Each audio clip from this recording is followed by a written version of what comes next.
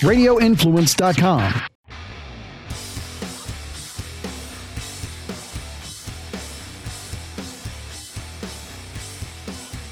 You know what, guys? I guess I can't turn the page. I know the Bucs season is over.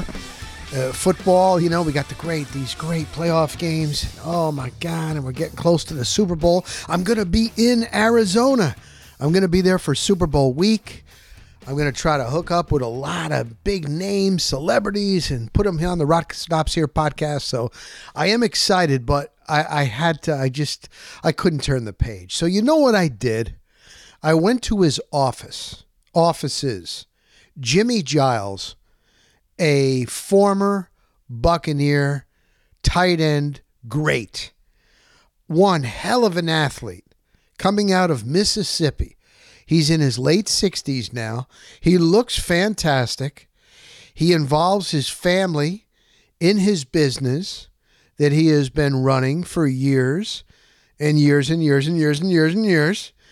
But I really enjoyed my conversation and just seeing how he has his family working with him. It was kind of neat to see. It really was. And he's in at least three Hall of Fames. He wants to, hopefully, you could just tell, he wants to be so bad in the Pro Football Hall of Fame. Hopefully, maybe one day it'll happen. I hope it does for him. But even if it doesn't, he's already a winner at life. And the reason why I did this podcast, number one, I wanted to stay in the game. And being here so long in broadcasting, I figured, you know what? I'd like to bring, those that have made it, but also what about after the limelight and the bright lights? And that's all you've worked towards, to that goal, to making it to the top of the ladder. And then it's over. You got to find something else, and it's not that easy. Well, Jimmie Giles has done that. And so let me welcome in big man. Man, when he shakes your hand, his paw is like unbelievable. 6'4", whatever he is, 6'5", he's maybe 6'3". He looks bigger than that to me. Whatever. He played at 245, maybe 240. Just a big man, one hell of an athlete, was as good, if not better, at baseball than he was at football, played professionally baseball, was drafted by the LA Dodgers. He's in the Black College Football Hall of Fame. He's in the Mississippi Hall of Fame. He's in the Buccaneers Ring of Honor.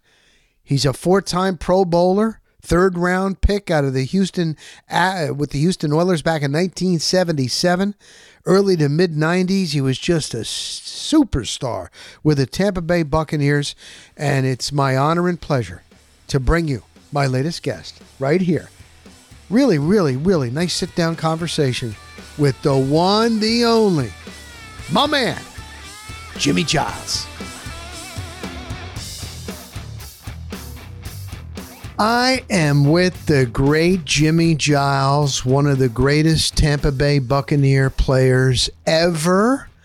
He's a family man. He's a successful businessman. He still calls Tampa Bay home after the great career that he had as a Tampa Bay Buccaneer. And I ran into him in the suite at Raymond James Stadium, and he looks exactly like he did 15, 20 years ago. You're looking good. Are you feeling good, Jimmie Giles? Well, sometimes, Rock, looks can be a little bit deceiving, but I feel pretty good for the things that I endured throughout my career in the National Football League. Right. However, I still try to do a little walking in, play a little golf, and stay healthy and stay mentally sharp, because it's important that we, eat well, get some exercise, and, just continue to do the things that we did when we were younger, but not at that pace. But for all intent and purposes, I feel pretty good. Great. You had the big smile. You had your family in the suite. I know your business. You've involved your family. Family has always been very, very important to you, hasn't it, Jimmie? From day one. I don't think I would have ever played football if it wasn't for my wife, because first of all, I was trying to impress her when I started playing football, because I knew she had brothers that were athletes, and I knew she was drawn to that kind of individual. So I decided to go out and play football, but she was a big baseball fan, so I decided to play baseball. And I was blessed and fortunately when I was in college to get drafted in baseball, which had impressed her, and also got drafted in football, which impressed her. And some years later, we're still here. That's awesome. No, congratulations, man. That's what it's all about. We all know that when it's all said and done. Absolutely. Interesting that we'll get into, obviously, your great football career, but you played baseball and you were very good at baseball. And I know that you were drafted. You played minor league baseball, I believe, a year, even when you were at Alcorn State. At that time, did you think that baseball was going to maybe be your path and you were going to be a major leaguer, or you were just good at it besides football? Well, actually, that was my dream, to be a professional baseball player. And I just got locked in, had no idea that I would be drafted. But I wanted to, and I just went out there and practiced every day, tried to improve my skills, tried to improve myself on hitting curveballs because that was my weakness at the time, and the all-speed pitches. I mean, you couldn't fool me with a fastball because it's going to be gone if you threw me a fastball. But I loved baseball. I mean, baseball was a pastime. We had a former great that played with the Boston Red Sox, who was named George Scott. Okay. And he was from Greenville, Mississippi. And man, when George Scott came home, you could see all of us running around and just be a part of him and just pick his brain. And he would tell us stories about the major league. And those kind of things kind of inspired me. And also, George would try to help other individuals. And Vivian's brother, Ed Davis, E.T. Davis, he was a great baseball player. But E.T. was asked to come to Boston. He got lonely for home, and he went to Boston and impressed everybody. I mean, because he was a great hitter. Right. From Greenville, Mississippi. Right. And he got homesick. And one day he just took off and came home. It was just incredible, man. But, he was a tremendous athlete. And for the most part, we would always talk baseball and about certain things, but George Scott and him were very good friends, and I had a chance to just grow up in my early years with George, and he impressed me a lot. He gave me a lot of valuable information when I was growing up. Sure. Oh, yeah. If you got it from a major league like that. And I'm sure we've seen that over the years. You see some guys that are talented in whatever sport, but it's different things in life. Homesick. I know one guy that was in the Yankees organization. He missed his girlfriend, and he didn't go back for a year. Then it was too late. Those stories come about, They are. That's true. Those kind of things happen. And actually, that was the story that happened to Ed. Right. He missed his family. Right. Because he had never been away from home that long, being from Sure. Mississippi. Man. And, he wanted to come back home and see his family, and he never went back. Wow. So when you were at Alcorn, you actually played minor league baseball 1 year while you were a college athlete, What was that experience like, playing minor league baseball? And when did you know then? It was like, you know what, man, I'm going football. Mm-hmm. When did that come about? Well, Rock, actually, contrary to popular belief, people think that Bo Jackson and Deion Sanders were the first players that played two major league sports. Well, Jimmie Giles was before them, because I was drafted as a senior in college in baseball. Okay. I was drafted by the Los Angeles Dodgers, and there were a number of players that I played with. One in particular was Mike Scioscia, who was the Dodgers manager for many, many years. Sure. And he used to come here and play the Rays all the time. Uh-huh. And my son loves baseball, and he was a great baseball player himself. But he used to go on the field and talk to Mike. And Mike used to say, man, if you don't tell your dad to come see me and him going to fall out. Really? But Mike was a tremendous hitter when we played together, and he was a catcher. But when I was drafted out of college, I had the opportunity to play football one year only because we made history in college. Alcorn State University and Grambling State University, the college that one of my best friends have made famous, in addition to Eddie Robinson, we were the first college team to play in the Louisiana Superdome. And that's what inspired me to play college football. Interesting. Because I had no idea or no concept of how guys could go out there and practice all the time in college and get their degrees. Because my main focus, because my mom and dad wanted me to go to school and get my education, how could you do that? But when you want something bad, you find a way. Wow. And so when they made the announcement, I jumped up and said, I'm playing football. That's how it started. That's how it started. Isn't that something? Isn't that something? I happened to be on the field one day, baseball field. Yep. And they had a scouting combine for the football player. And my former football coach, Coach Marino Casson, he sent down to the baseball field to tell me to come up and run the 40-yard dash. Well, I went up to they were actually timing in the gym. I went to the gym. They had about 15, 20 scouts. They used to really scout the HBCUs heavily then. So I went to the gym, stretched a little bit, and they asked me to run, and I ran the 40-yard dash in 4.3 seconds. And what was your size then? 245 pounds. 245. But like 6'3" or something? 6'3". 6'3". And you ran it that fast. And they stopped the entire compound at the time.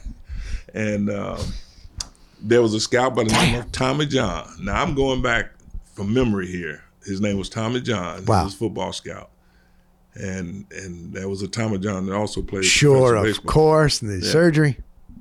But Tommy told me, he said, son, you're going to be playing in the NFL somewhere next year. Wow. And one thing that he told me, he said, if you want to have a long career in the National Football League, when the season is over, he was that confident in me. He said, when the season is over, take 2 months off and rest your body. Let it heal, because it's a lot of pounding and beating during the course of a year. I think what happens to a lot of guys now, they don't take that time off and let their body heal from all the running and hits and things that they go through and just the mental phase of it. Just relax yourself. And 13 years later in the National Football League, and no major injuries from a knee standpoint, but I have like back issues and that kind of thing, and some issues cognitively. Sure. But those are things that we found out that we couldn't control, but now they do have a way of controlling some of those things. Right. Yeah. So you had a great football career at Alcorn, and there have been quite a few coming out of black colleges that made it.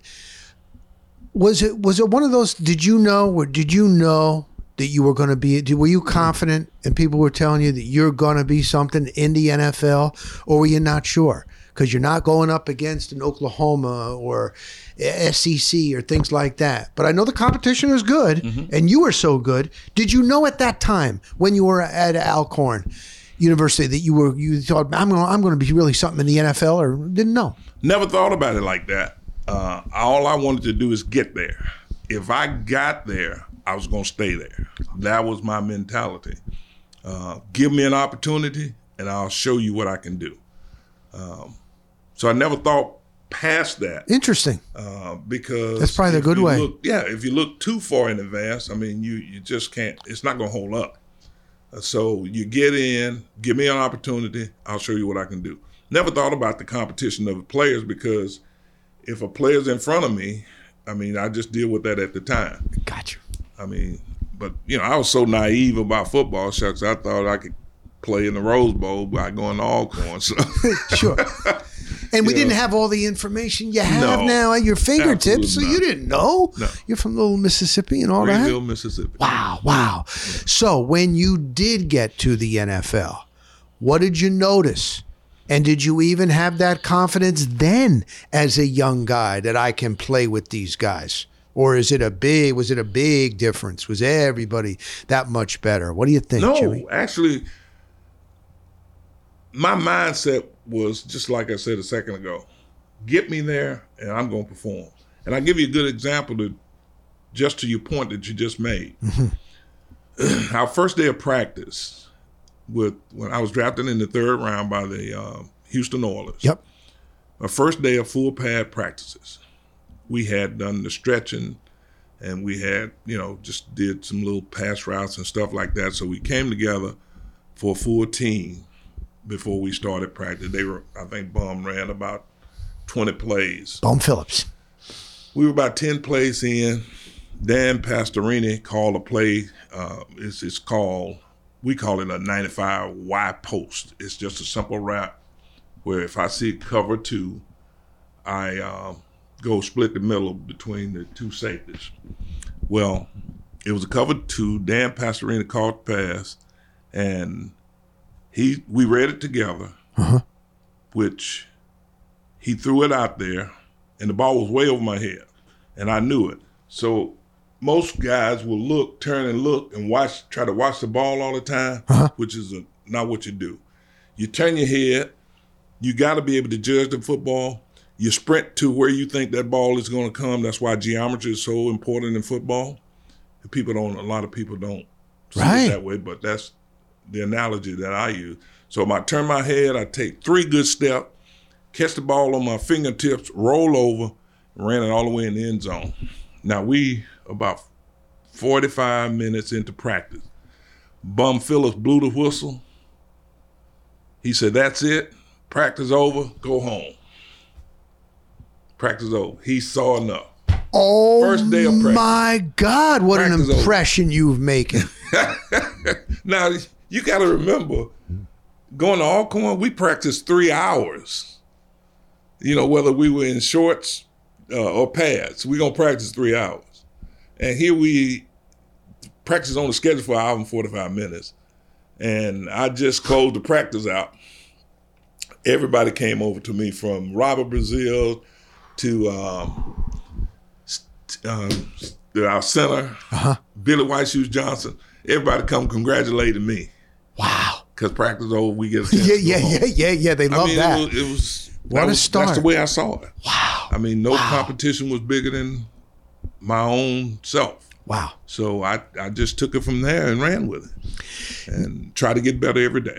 I still, to this day, try to get better every day with what you're doing. Is that what you live by? Is that your motto, even here in business and all these years later? Get better every day. Get better every day. Interesting. Get better every day. Now, obviously, you're in the Buccaneers Ring of Honor. You had so much success with the Buccaneers. I want to ask you, though, about Doug Williams. Did you possibly play against Doug Williams when you were in college? Absolutely. I think you did. And, of course, your quarterback, and we know how it went, or if you didn't and you're younger, with contract negotiations and with Culver House, and he was known for being very cheap, and Doug Williams ended up going to the USFL and then came back, and of course with the Super Bowl. I always loved Doug. What was it like to play for Doug? How good of a quarterback was he, Doug Williams? He was one of those guys, as I mentioned earlier, we played against them in first college team to play in the Superdome. Well, Doug stood out among everybody when we played them. They beat us like 27-6. First game of the season, we in the Superdome. And I got to know him. I met him because I wanted to meet this guy who just beat us and just outshined everybody. You could tell that he was a gem in the rough. What's so fortunate for me, the very next year we came back and played them in Shreveport, the first game of the season, and we beat them. And I got to meet him again, and we just had a friendship. What's so fortunate for both of us, when I was drafted by Houston, played the first year. Right. The very next year, the Buccaneers traded the number 1 pick in the draft, which they had an opportunity to get Earl Campbell. They traded the number 1 pick in the draft for me in Houston, and Houston's 17th pick in the draft. Me and the 17th pick, they just made a switch. And that switch was Doug Williams. The first phone call he got when we were drafted, when he was drafted, was me. And we've been friends ever since. Friends ever since. Good friends ever since. Wow, what a story. Yeah. What a story. You had, I believe, 41 touchdowns, something like that in your NFL career, over 5,000 yards. One of the best tight ends in the game. What do you think was the main reason that you had so much success in the NFL? Obviously, you have the physical skills that everybody in the NFL pretty much does. What set you above? What do you think it was, Jimmie? The drive that I had, the drive to be successful, the drive to have seen my parents, how they raised me, how they provided me everything in life that I wanted growing up. Nobody told me that I was ever poor because I had a nice home, we had nice cars, but I saw my dad work himself to death. I mean, that was him. His sole purpose was to provide for his family, and that was my drive also, to make sure my family was taken care of. And that's what still drives me today. And that's it. I mean, just want to be successful from a standpoint of making sure my family is taken care of. If a friend is in need, help them. I mean, you'll find several instances where me and my wife and our family have done things for people that nobody else know about. We also started a foundation. Nobody really knows a lot about it, but we provide computers for a 4th grade elementary school here. Only we know and the school know. Beautiful. I mean, it's just things that we do that we're paying it back because we were blessed to be able to have that opportunity to be successful. And then the other drive is your faith in God. I mean, we just believe that, you have to pay it forward for things that are given to you and make you successful. Wow. That's you got to figure it out, man. Yeah. You got it figured out. You're in quite a few Hall of Fames. Not only, you consider there's the Buccaneers Ring of Honor. There's only a handful that are up there in that stadium.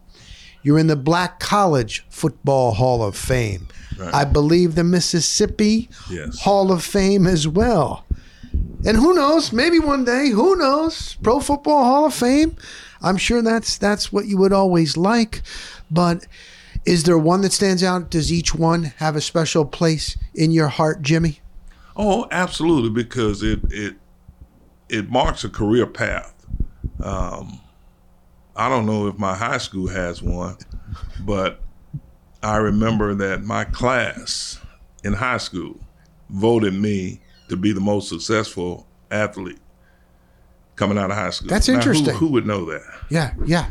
They voted me to be the best athlete in my class. Now, we had guys like Wilbert and Cleotha Montgomery. We had a guy named Charles Brady. These guys were phenomenal athletes. In fact, Wilbert and Cleotha were the first 2 guys that I ran against because they were the fastest guys in Greenville, in Mississippi at the time. These guys were unbelievable. We call them Montgomery boys because there's about 10 of them, and they all were pure athletes. Yeah.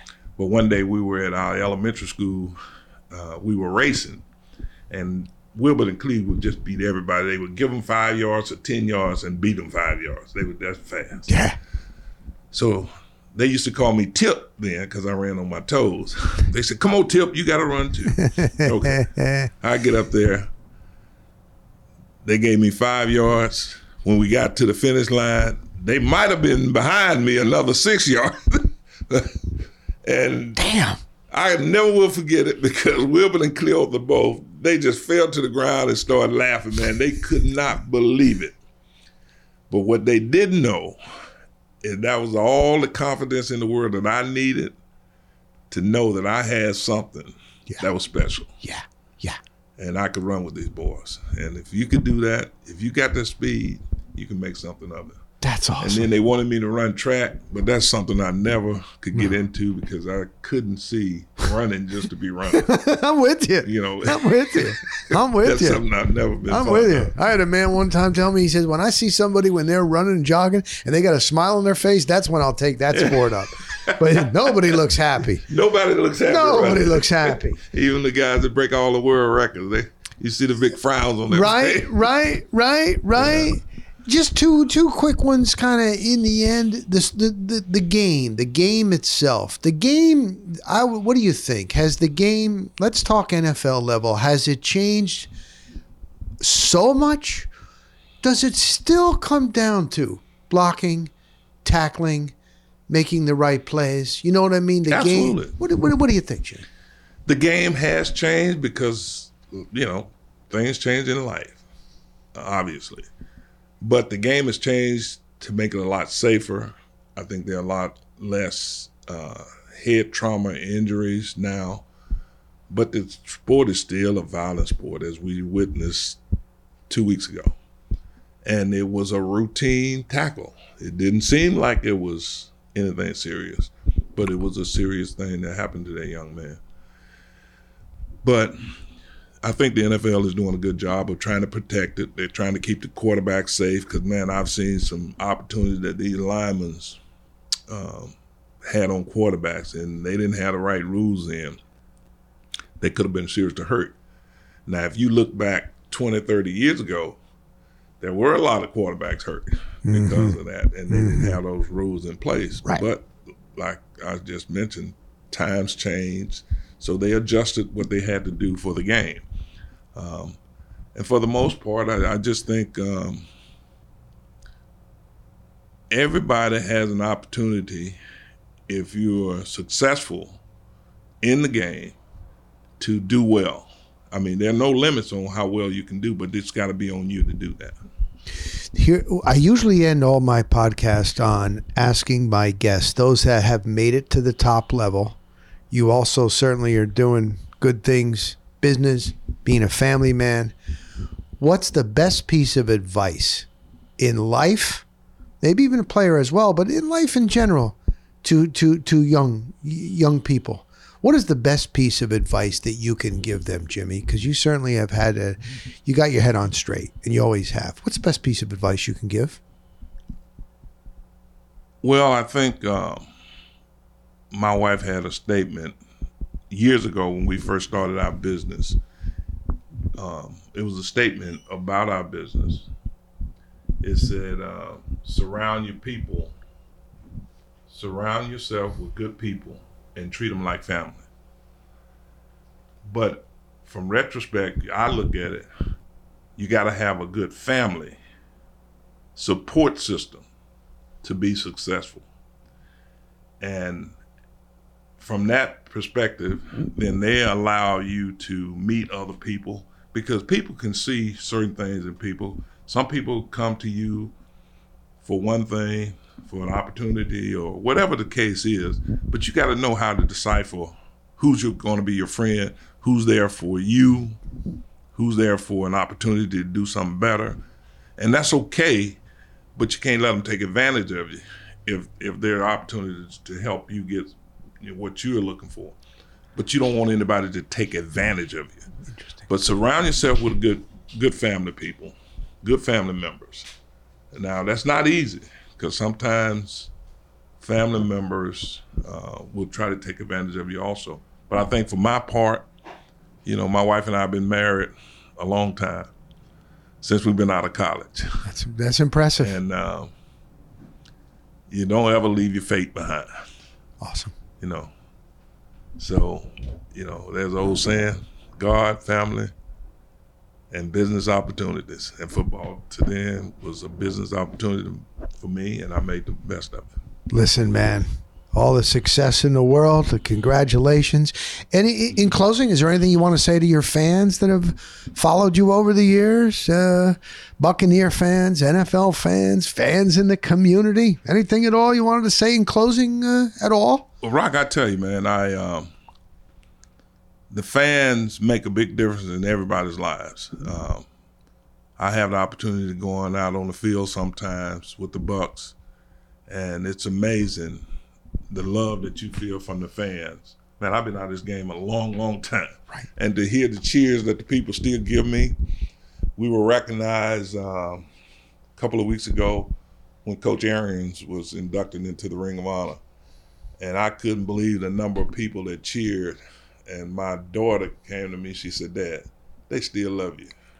And that's a great feeling. And I want to say, hey, I love you guys back. And I really appreciate the love that you give me when I'm out there, because it means a lot to all of us, not just me, to all of the players. And Rock, I do want to say, we haven't had the opportunity to be in the Hall, to get to the Hall of Fame. But, I've been there in the nomination process before, and I know Ira has a big responsibility because that's what he has to do. And I think he's doing a tremendous job. I know he's trying to get Rhonda Barber in there. And hopefully, when it's all over and Rhonda gets his opportunity, which I think he should, and he certainly deserved because they went to a Super Bowl.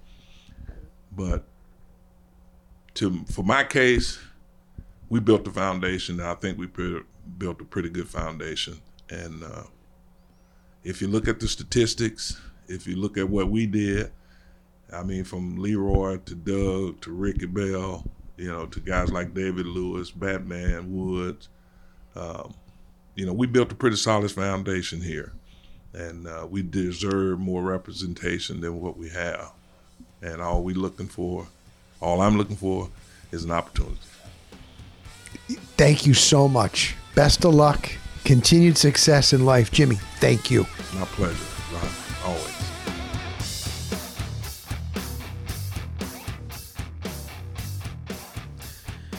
I want to thank a friend of mine. He's actually kind of my boss. It's at the website where I do a lot of my Buccaneer and local coverage, the Tampa Free Press, Brian Burns. And Brian Burns, it was at the last Buccaneer game, the bad Buccaneer game, the playoff loss, the wild card, super wild card weekend. And I get a text from Brian. He's like, "Hey, are you in the press box?" I said, "I am." He goes, "I'm down in suite number 32. I'm here with Jimmie Giles. If you got a chance at halftime, come down and say hello." I'm like, wow. Now, I've seen Jimmie Giles, might have in passing. "Hey, how you doing, Jimmie?" And that's it. But when I first came back here to Tampa Bay in 1994, I was working in radio at 970 WFLA. My boss at the time was Gabe Hobbs. He's the one that hired me. And when I first came back here, because I did go to St. Leo College for 2 years, so I was familiar a little bit out of Pasco County in the Tampa Bay area, And Gabe said, "Hey, we might have Jimmie Giles wants to do a show on 970. You would be the host." We met at I don't even remember where it was, a little restaurant, sat down. Lengthy, and I don't know what happened. The deal eventually fell through. Like, that happens quite a bit. A lot of times you get involved, you go to meetings, and not everything, works out. But I remember sitting across from him, and that was like, God, I'm here. I was at Bainey's 18 years. I'm out 5. That's 23, 5, maybe 27 years ago, 26, 7 years ago. That long ago. Yeah. And so, of course, Jimmie Giles being in the Ring of Honor, and I would see him from a distance, but that was really about it. And I went into the suite, and Brian really, really respects Jimmie Giles, because Jimmie Giles was so nice to Brian's son when Brian's son was young. His son now, I think, is about maybe 16, and he's got all this hair, and he was just a little tyke, and Jimmie remembers that, and blah, blah, blah, and trying to help get him in the Pro Football Hall of Fame. And so we went into the suite, and it was cool, and it was during halftime, and his wife was there, and meeting family members. It was kind of neat. And so he said, "Hey, he'd be good for your podcast." I said he would be. And all right, boom. We did numbers, exchanged numbers, and there you go. Texted him last week. boom, happy to do it. There, boom, boom, and there you go. So it's funny how sometimes things can come full circle. That was over 25 years ago when I was going to do a radio show with Jimmie Giles on 970. And all this time has passed and all different teams have come and gone and players. And I'll tell you what, he looks fantastic because he's a big man. And he's got a couple years on me, not many, but he's got a couple of years. But he looks great, and he's still working. And he's like I said, and I love that in that interview where to this day, he's in his late 60s, and he still has his business and he's working. His every day, his motto, his goal is to get better today. Let me be better today than I was yesterday. That's pretty incredible. That's amazing. And so, Jimmie, thank you. And I'm sure I'll be seeing you around. So that was great. Now, I was immersed in Buccaneer coverage this year and last year as well, because one of the greatest players ever to play in the NFL, Tom Brady, was here in Tampa Bay. And I was not going to pass up a daily opportunity to be around the GOAT. It was incredible to watch, whether or not you can't stand Brady. You can't, he was good looking. He's got all this money. He's 7 Super Bowl championships. Couldn't stand him on the Patriots. Maybe you're not a Buccaneer fan, can't stand him, all this. Let me tell you something, man. It was an honor. It was an honor to just watch how he goes about his business. And he was, he has been having to deal with media for 23 or 4 years. And some questions sometimes. And he was really, really good. He was good to us. He's not going to give you much. Most superstars don't. I've told you before, the Derek Jeter. I know someone that's very close to Derek Jeter. He admits, he's never going to give you anything. He's never going to give any bulletin board material. Doesn't want anything to go viral. Never really going to give you much. But he was really pretty good. And everybody that would ask him a question after all these years, you've been doing it so much, he would take time, look him in the eye, and then figure out what he was going to say, but answer. He was great. He was great. Teammates that were around him, young guys, said that he was good. Didn't act like he was bigger than everybody. Didn't act like he was a diva. Didn't act like he was 7-time Super Bowl champion, the GOAT. Didn't act like it at all. And so whether or not he's done, it was not fun to watch at the end, because, and I came to this realization, I mentioned this on my Bucs Kickoff podcast that I did before each and every game. I would watch in practice, and his arm still is amazing. But it's more than just arm. It's getting rid of the ball, decisions, defensive linemen and edge rushers and linebackers are coming at him, doesn't want to get hit, all this. Can't scramble really anymore. And that's all a part of the game. So it's more than just arm. Because here I am I'm in his corner the whole time. His arm is still good. His arm is lively. But you don't want to see a GOAT, a great, like a Michael Jordan, even a LeBron. If you're not a LeBron fan, you don't want to see, when he played for the Wizards, it wasn't like it was embarrassing. But I just didn't like seeing him. It's not Michael Jordan, 23 Bulls, And I'm okay, man. Brady is done. It's done.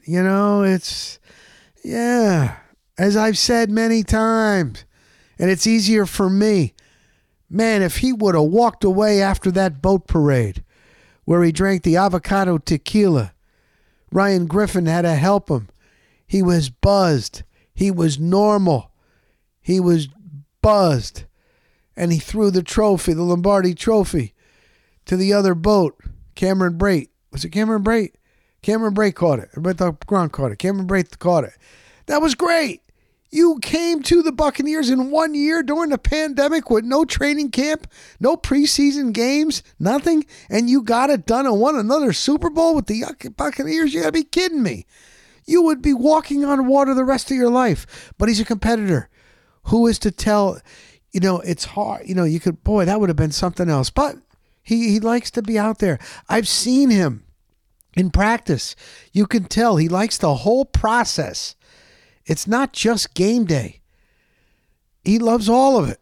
He loves studying. He loves being around teammates. He loves working on footwork, the plyometrics, the nutrition, the whole thing. He's addicted. Just like I'm addicted to this business. It's me. And I didn't, comparing me to Brady, but I didn't go out on my own terms. I was not renewed after 18 years at Bay News 9. Doesn't matter. I was not renewed because the reason given was I wasn't all in on their high school coverage. And you know what? It's true. I think there's a time and a place, as I've said this many times, to cover high school. There's a time and a place. But when you're using all your resources all in, you're wasting a lot of money, man, because you're only broadcasting or doing stories for those families. Let's face it. Do you know in your hometown who the point guard is for two of your high school teams? Do you know? If you don't have kids or nephews or nieces, why would you know? It would be creepy to be so into kids. It would be weird. And I guess in the back, I'd made it vocal, like we're wasting our time, blah, blah, blah. And so I wasn't all in. So anyway, I was let go. I was not renewed. 18 years. I had a good reputation. I never got I was good to everybody and, blah, blah, blah. But I didn't go out on my own terms. I was walked out to my car after 18 years at Bay News 9 and Bright House. And so that sticks with you. It does. I'm a human being. And it's just like last week, it was called Black Monday 2 weeks ago. It's Black Monday. And Sean Payton was on Fox saying he hates that term. Black Monday. And we're acting, yes, these athletes, that was for coaches getting fired. And there's so much of a domino effect when a head coach, like in the NFL or Major League Baseball or NHL or NBA, when they get fired, there's a lot of families that are affected, that they brought in their own coaching staff. Coaches have wives. Coaches and wives have kids, families, and if you're older, maybe even a grandkid, and they're all affected. And you might have to move and the mental side of it. Any of these guys that have gotten to this level because they're competitive. They're passionate. They got a drive to win. And when you're walked out of the building or where you're called into an office and saying, we appreciate your service, we're going in a different direction. Leave your playbook here. We'll take your swipe card. Thanks so much, man. Best of luck. And then you walk out and you go home. And your wife is there. What happened? Well, we kind of thought it would happen. Yeah, the team only won 8 games. Yeah, we kind of knew, but it's a finality. And you're there. Boom. And especially if you're younger, your kids are in, say, high school. Moving your kids at that time. You don't want to do that if you don't have to. They've got their friends, their lives. That's huge. That's all that they know. That's everything to them. And then starting new, it's a lot. It's a lot. And the number one thing is to get to the NFL as a player or a coach, you are the best of the best. And now, boom, you're told you sucked. You're done. Not here. Boom. It's not easy. It's not easy. So you know what? I tried not to be, on social media. And sure, fans are short for fanatic. I get it. You're pissed off. Your team stunk. The offense stunk. You can't fire all the players. Somebody's got to be the scapegoat. Maybe you were somewhat to blame, but not all to blame. And then here's the difference now in 2023 than maybe say in 1980 '89. There wasn't social media. We all weren't on our phones all the time to see notifications.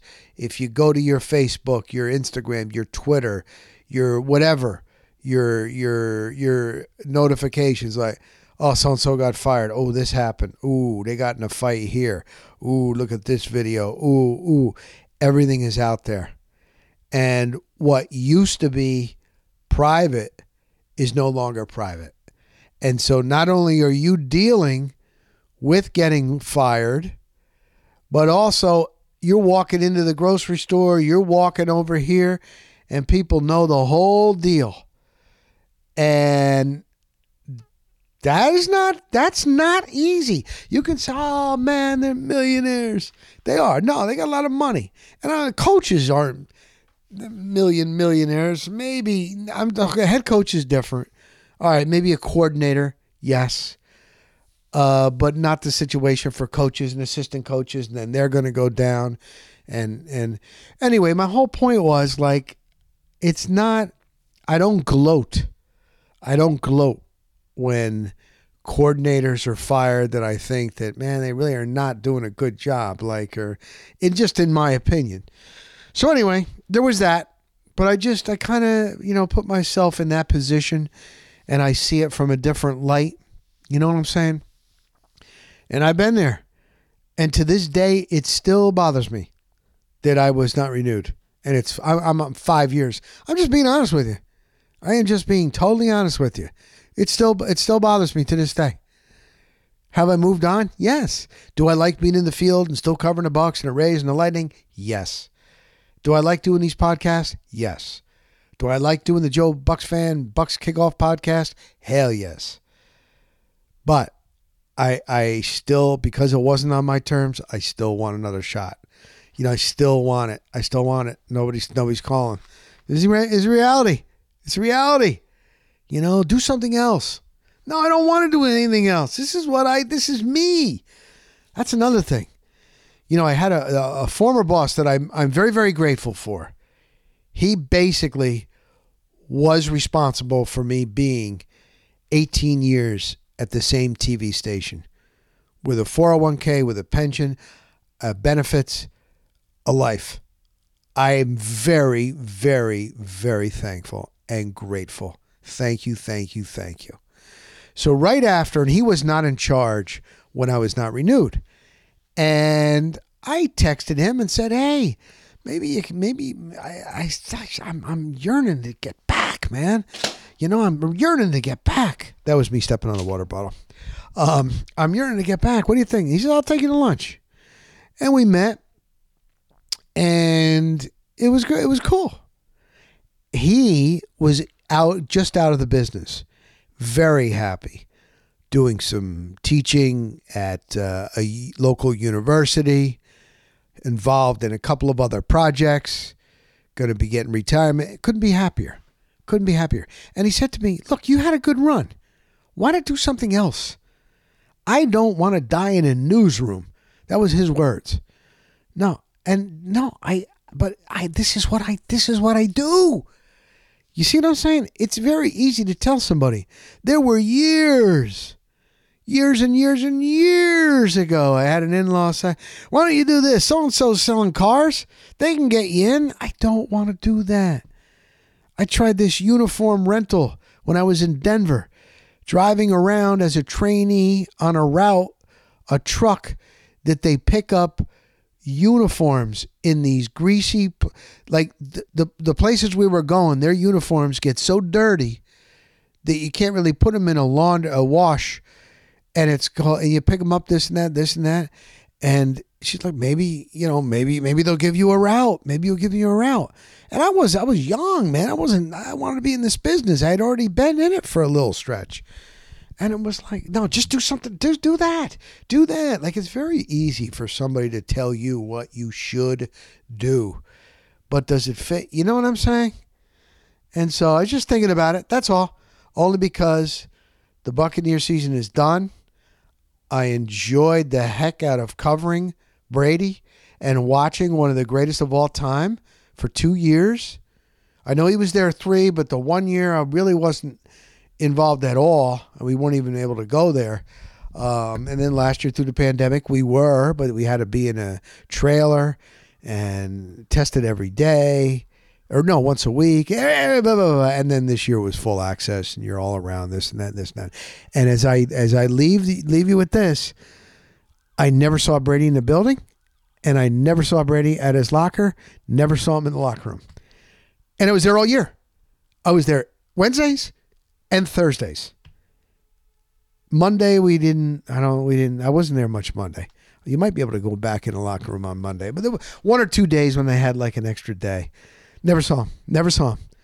I saw him one time in a hallway in June in the off season where they did a cut for the cure for pediatric cancer and all their families, and they cut their hair, spray painted red, and I saw him in the hallway that one day. I'm like, damn, I got up close to him. He is tall. He's got to be 6'6". I know they list him if they only list him at 6'4", that's bull. Because Blaine Gabbert is 6'5", they list him, and Brady's taller than him. Brady is taller than you think. But anyway, it was a great experience. I'll be covering, God willing, here in Tampa Bay, Buccaneers again, more Lightning now, Rays, hopefully I can, and keep on going, and there you go. So, personally, it's been a little bit of, I would call it like stress, a lot of work. Overall, health is good. As long as the health is good, we're good. If my health, family's health, we're good. Yeah, there's this and that and this and that, COVID here and that, but we've all survived, and all 3 of us have had it, and we've all survived. Everything's good, although I had a lingering cough for a damn near month and a half, but whatever. We're all good. So that's number 1. And I don't want to get into it too deep here, but basically, my wife never really she loves our neighbors, likes the kind of upper area where we are. School system is great. Never really was a fan of this particular house. She's always, in her spare time, gone on Zillow just to see what's out there. We've been in this house, I don't know, 8 years, 9 years. I liked the last house, but that was my bachelor house. She came into it. It was a brand new, small house. It was perfect for me. Loved it. But, she wanted to have our own place. So then, of course, boom, I sold that, came up here. This school system's great and da-da-da. I love it. I got a nature preserve behind me. I got woods. I love woods. I don't know why. I love woods. Sorry. Maybe because when I was a kid and I went to my friend's house out of my neighborhood, he actually had woods in his backyard. It was tremendous. There's something about woods in your backyard, no neighbor. But we're not in the boondocks. It's strange. It's how it worked out up here. And she's always been on Zillow, and there's an open house. She'll say it once in a while. I'm like, I have not been on Zillow in the 8 years that I've been here. I'm fine. And all right, we went. She liked, my daughter and her daughter, this kitchen and not enough space, this and that. And so, boom. And then, boom. And then, boom. And then we didn't get it, and you got to be in MLS in order to put it in a bid. Just for kicks. Just for kicks, she says. So you know what? Sometimes you got to give up. So basically, we've been going through all of that, and I would look for a storage unit, and got to start getting stuff out. And then even if we don't have anything, it looks like, you know what, we're this far in. It's got to be a give and take, man. When you're married, you got to give and take. You know that. As long as I got my health, I'm good. I'll deal with it. So, but I'll never get woods, never get a backyard like this anymore. So anyway, that's where we're at. There's a lot to it. We've had people coming through, boom, boom, boom. Had a long inspection today. I can't imagine all the stuff. This house is 40 years old. I got to go through the garage, the attic.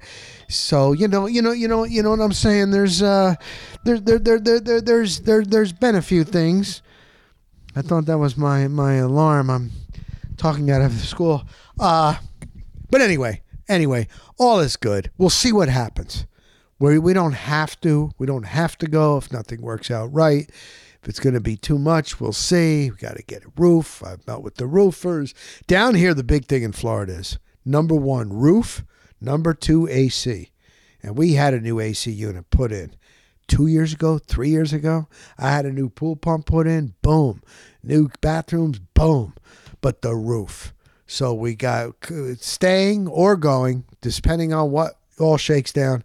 We're getting a new roof. They ain't cheap. You got to do it down here with the so it's a lot, but all is well. All is well. So listen, thank you. If you're not subscribed, please subscribe. Easy, boom, subscribe, and you got it every Tuesday morning. And my thanks to Jimmie Giles, working it, family man. He's made it in life. More than just the playing field. So thank you to Jimmie. And thank you guys. I'll talk to you next week. We'll do the same thing. I'll give you an update. Thanks, man. Talk to you next Tuesday.